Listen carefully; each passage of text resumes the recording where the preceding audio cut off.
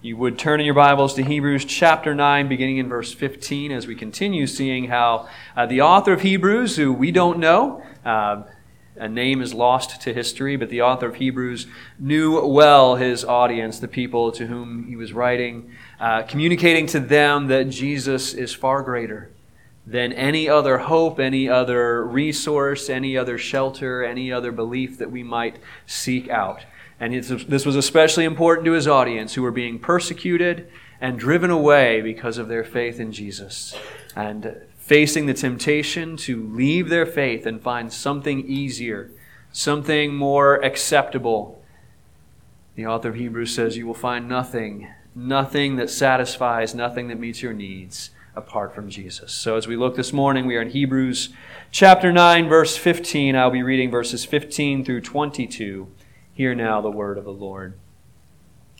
Therefore, he, Jesus, is the mediator of a new covenant, so that those who are called may receive the promised eternal inheritance, since a death has occurred that redeems them from the transgressions committed under the first covenant. For where a will is involved, the death of the one who made it must be established.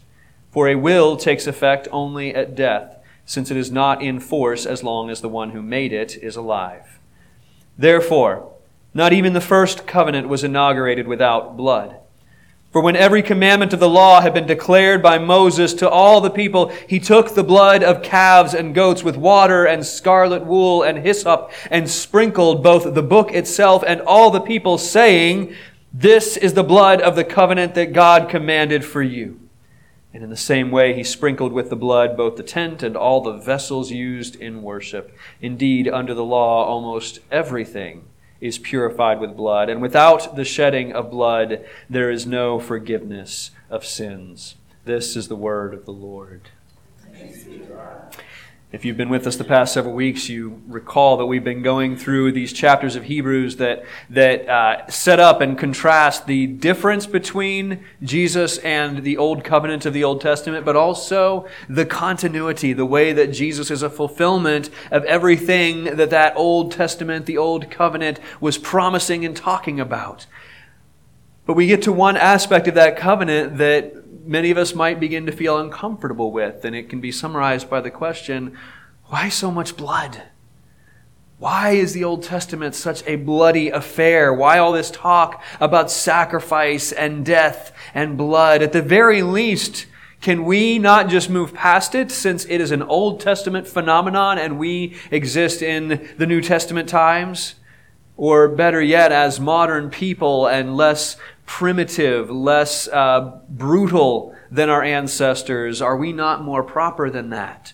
Have we not learned how to talk about and understand these things without getting so gross and messy and bloody?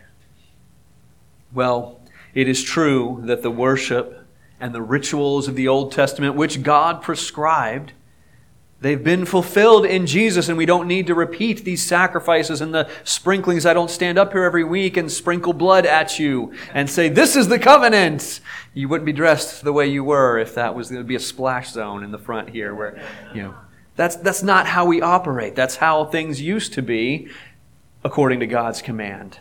But we still need to understand why God commanded it to be that way, why it was important, what it was teaching, and how Jesus fulfilled even those acts of covering things with blood. Verse 21 reminds us, in the same way, he, being Moses, sprinkled with blood both the tent and all of the vessels that were used in worship. It wasn't just let's kill the animal quietly and tell you there was blood. They would take the blood and sprinkle it everywhere for all to see. Verse 22, indeed, under the law, almost everything had to be purified with blood, and without the shedding of blood, there could be no forgiveness of the people's sins. And the reason for that, we learn in the Old Testament, is, for example, in Leviticus 17, the life of the flesh is in the blood.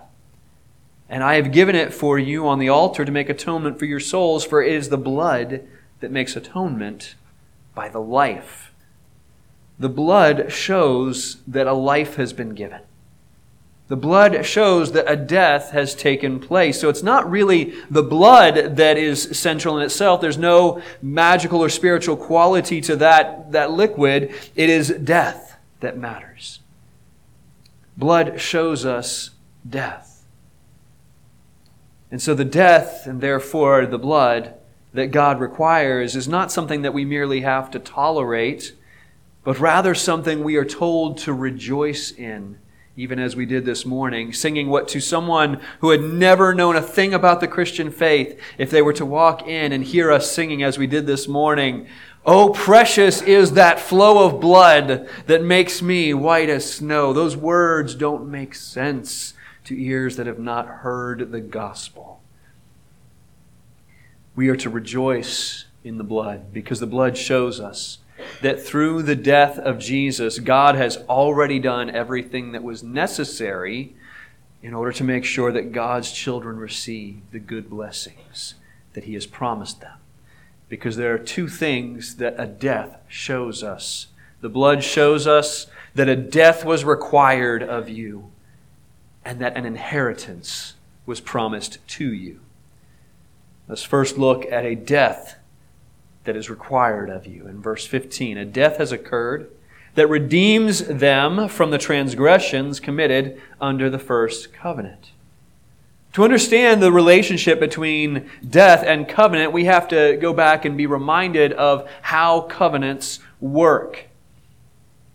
When you would engage today, in our times, when you engage in a contract with somebody, what is the verb that you use to describe the official act of completing that contract? You sign it, right?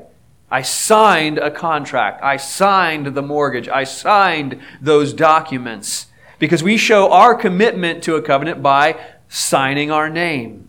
But in ancient Hebrew, when you would make a covenant with someone, the verb that they used was not make a covenant, it was to cut a covenant. Let us go and cut a covenant together. And the reason for that was very simple. Instead of signing a piece of paper, they would cut animals in half when they would make an agreement or a covenant. Because a covenant is not an agreement that you can take lightly. It is a commitment of your life to something. And so both parties in the covenant would cut animals in half, and they would make a path between those pieces of the animal, and they would together walk through them, saying symbolically and also verbally at times, "May this be done to me if I don't uphold my promise to you. May I be cut apart. May I be torn apart. So help me God, may lightning strike me from heaven if I am not telling the truth." We carry on this idea today. Cross my heart and hope to die. It's a very morbid children's way of saying the same thing that they would say in a covenant. May this be done to me if I don't keep this promise that I am making to you. A covenant was a very serious, serious promise. You were staking your life on that promise to uphold it. So much so that when the Lord called His people into a covenant with Him, He said in Deuteronomy 30, verses 19 through 20, "I call heaven and earth to witness against you today that I have set before you life and death, blessing and curse. Therefore choose life, that you and your offspring may live, loving the Lord your God, obeying His voice, holding fast to Him, for He is your life and your length of days." When God gave His commandments to His people, He didn't just say, "Here's some good ideas. Here's a way of living that will make you better than other people and you can feel superior to them. Here's something that's going to work a little better for you." No, He said, the options that I give you when I'm making my covenant with you, my promise to you, is that you will choose my way and live, or you will reject my way and you will die. Those are the alternatives, and He begged with His people, choose life. Follow God's way and live, or follow your own way and die. He's showing us that following our own way, living our own path, is not an innocent but silly choice. It's straight up rebellion. It is the definition of sin. And He tells us in Romans 6 that the wages of sin is death.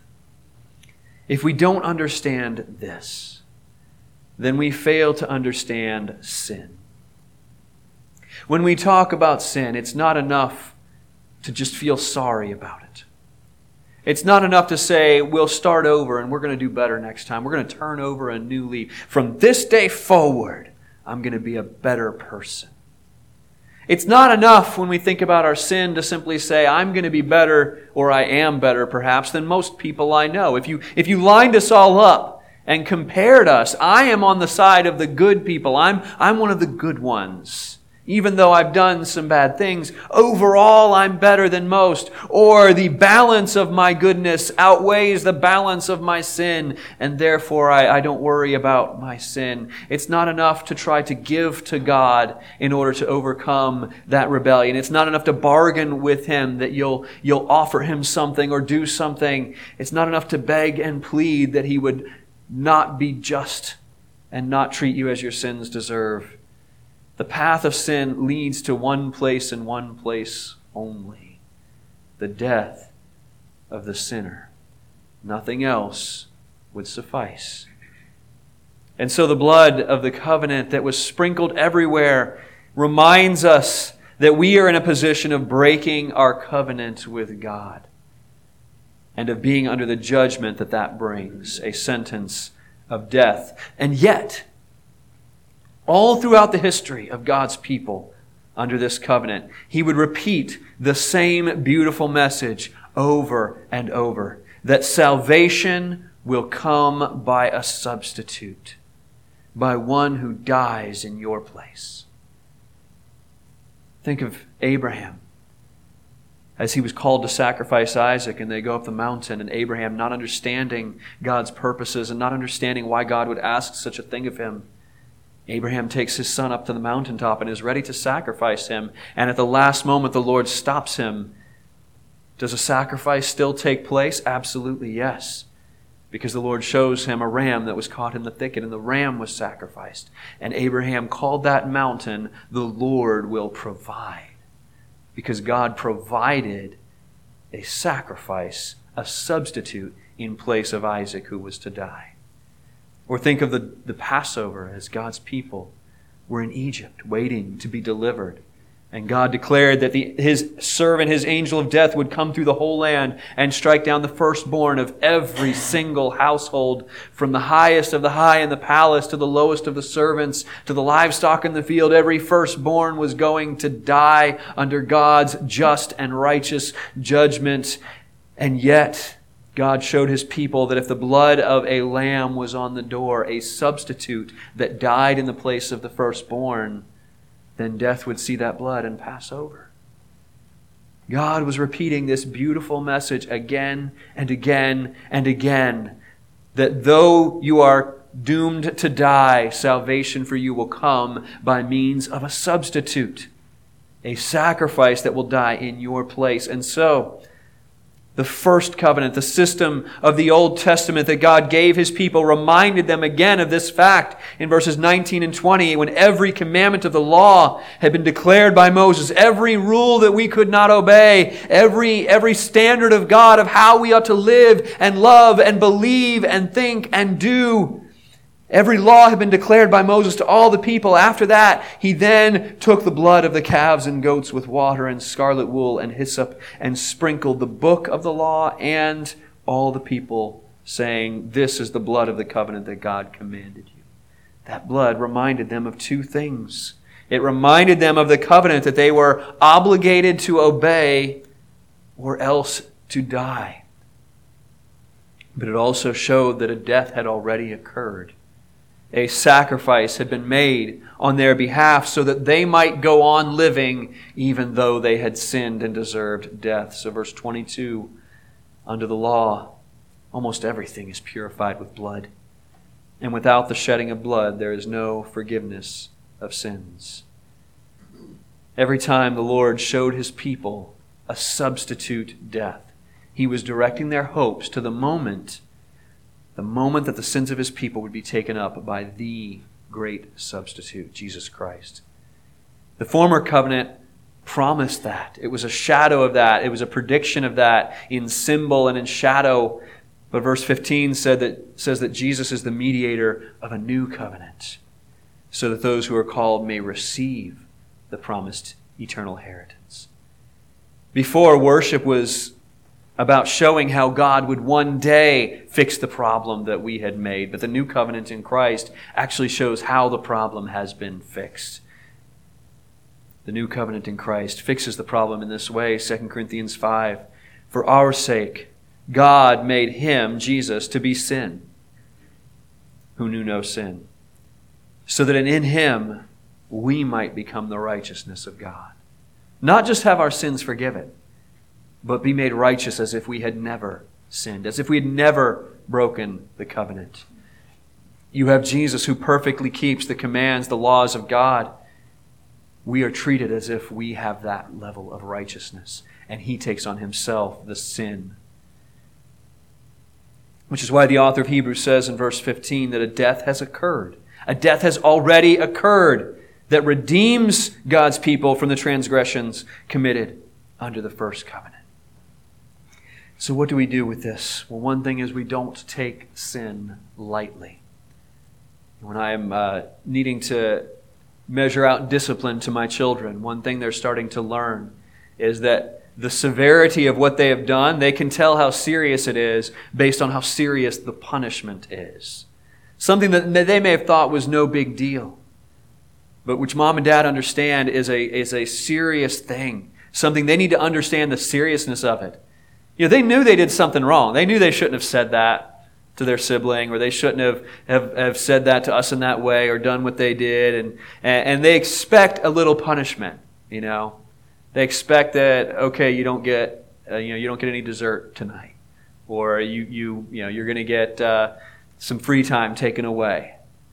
And then we come in and we give them a punishment, a discipline that is far beyond what they expected or anticipated. And you can see the eyes go big. The whole week?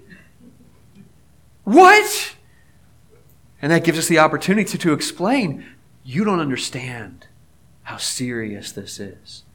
You don't understand what you've done, and we need you to know how serious it is. And that's what the blood does. The blood reminds us that our sins against God are not to be taken lightly. They're not a minor thing, as Randy, I think, said in our confession of sin last week. Our sins are not just oopsie daisies. You know, they're not small little things that we can just ignore and move on and patch over, little cracks that we can plaster over. The whole thing has been shattered. The fact that a death is required of you should tell you how serious it is to sin against the living God. The blood of Jesus reminds us that our sin is such a big problem that nothing can fix it except death. So don't try to patch up your problems with good behavior, pretending things aren't so bad, or by trying to act spiritual enough so that you can quiet your guilty conscience. And don't expect and teach others that they can work their way out of their sinful state before God. Through laws, through rules, through morality, through warning them, through offering behavioral modification ideas. That is not what saves the people that we love and care about, because their sin is too serious to be fixed by a simple law or practice or rule or code of morality. Point your heart and point the hearts of others to the only possible solution for their sin, the blood that was necessary because a death is required. Point them to Jesus, the only possible way that God's just requirements can be satisfied because a death is required. But in the next verses, the author goes on to do something that is both clever and maybe confusing.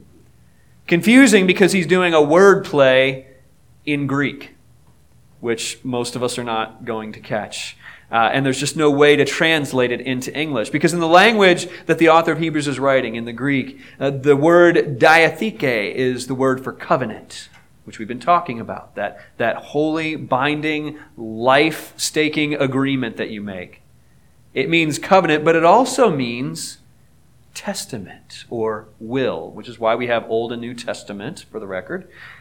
But a will, like that you write to somebody, or that you write to declare what happens to your stuff when you die, Having talked about the covenant that God makes with His people, that diatheke, that use of the word, he then picks up on the other meaning of the word almost playfully, almost whimsically, to show that death, signified by blood, has another purpose. Not just to satisfy the requirements of God because death is required, but also because an inheritance was promised to you. And so in verses 16 and 17, he says, where a will is involved, the death of the one who made it must be established. For a will takes effect only at death, since it is not in force as long as the one who made it is alive. If I had taken my parents' last will and tried to cash in on all that entailed and get the leather jacket and the Beatles album and the set of 50 state U.S. quarters that was left to me in the will, if I tried to cash that in fact, when we try to cash it in, a death certificate is required to verify that this person is dead. You can't cash in their will while they're still alive. It doesn't work that way. It's called a last will and testament, not a for right now will and testament. A will is an official document that tells how you want to bless other people after you die. And so death is necessary for us to receive our inheritance from God, the author says in verse 15. Jesus is the mediator of this new covenant so that those who are called, so that they might receive the promised eternal inheritance, which might seem like an odd change of topic. But as we follow it through, it makes sense, because from the beginning, God made promises to His children using the language of inheritance. All throughout the Old Testament, He promised an inheritance to His children. And even in through the New Testament, we are called heirs, inheritors, co-heirs, joint heirs with Jesus as we travel this sod. I'm so glad I'm a part of the family of God. And though at times, especially in the Old Testament, he was talking about a physical inheritance, using that word to talk about the promised land that he was going to give his people and had given his people, even that was just a hint of the real inheritance that God was preparing for them. In Psalm 16, the Lord is my chosen portion, and that word means inheritance as well. The Lord is my chosen portion and my cup. You hold my lot. The lines have fallen for me. The boundaries of my inheritance have fallen in pleasant places. Indeed, I have a beautiful inheritance. What is that inheritance? The Lord is my chosen portion and my cup. The Lord is my inheritance. Though God gives us many blessings, the greatest gift He gives us is Himself. Everything else points us to that. And so in 1 Peter, as the apostle reminds the church that according to God's great mercy, He has caused us to be born again. So being born into a new family, we now have what? A living hope through the resurrection of Christ from the dead and an inheritance that is imperishable, undefiled, unfading. Anything on this earth that we could inherit would be perishable, defiled, or fading, but our inheritance is kept in heaven for us, who by God's power are being guarded through faith for a salvation ready to be revealed at the last time. It's very appropriate to speak of God's promises in terms of an inheritance, because consider, what's the difference between an inheritance and a reward? Now hang on, I know that the Bible talks about rewards as well, but consider for a moment the ways in which an inheritance is better than a reward. A reward is given to you based on what? Your performance, your accomplishment, your success. The first one to cross the line, the one who does the best on weekly sales, whatever it is, you get a reward for your performance based on how well you do, which means that if you don't do well enough, there's no reward. But inheritance is not based on what you do. It's based on who you are, your relationship to the one giving the inheritance. So when we talk about our promised eternal inheritance, the focus is in our relationship to the one who wrote that will, that testament, that covenant, who put us in their will that we might inherit. And we are children of God. The Apostle John describes it this way. To all who did receive Jesus, who believed in His name, He gave the right to become children of God, who were born not of blood, nor of the will of the flesh, nor of the will of man, but God. See what kind of love the Father has given us, that we should be called the children of God, and that's what we are. That's why our confession of faith this morning was not arbitrarily chosen. And Randy puts great thought in as he structures these services. And our confession of faith from Ephesians 1 reminded us that God has blessed us with every spiritual blessing in Christ.